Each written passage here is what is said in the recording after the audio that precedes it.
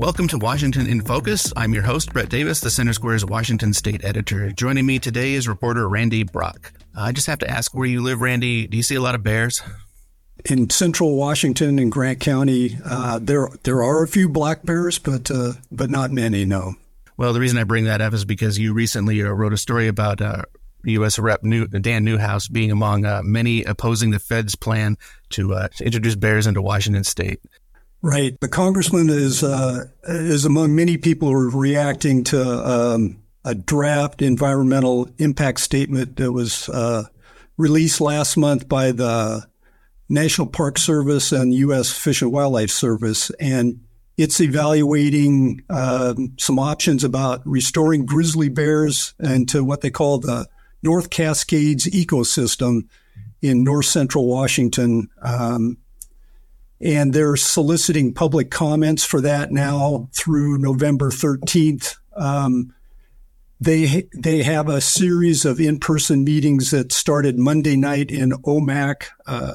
They're continuing on this week. There was one last night in New Halem. There's another one tonight in Darrington.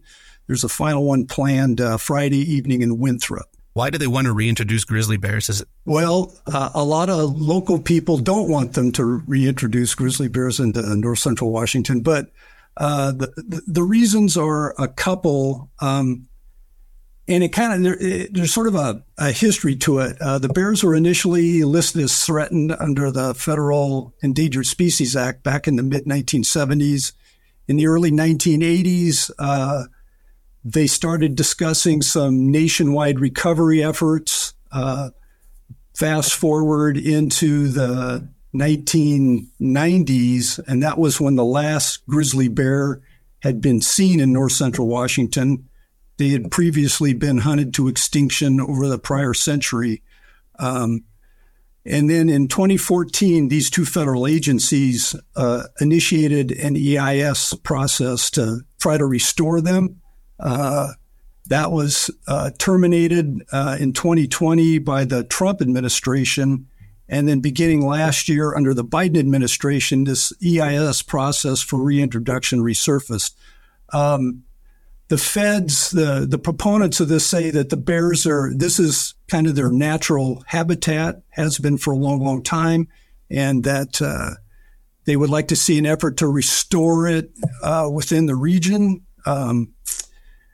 Depending on who you talk to, that's a good idea or not.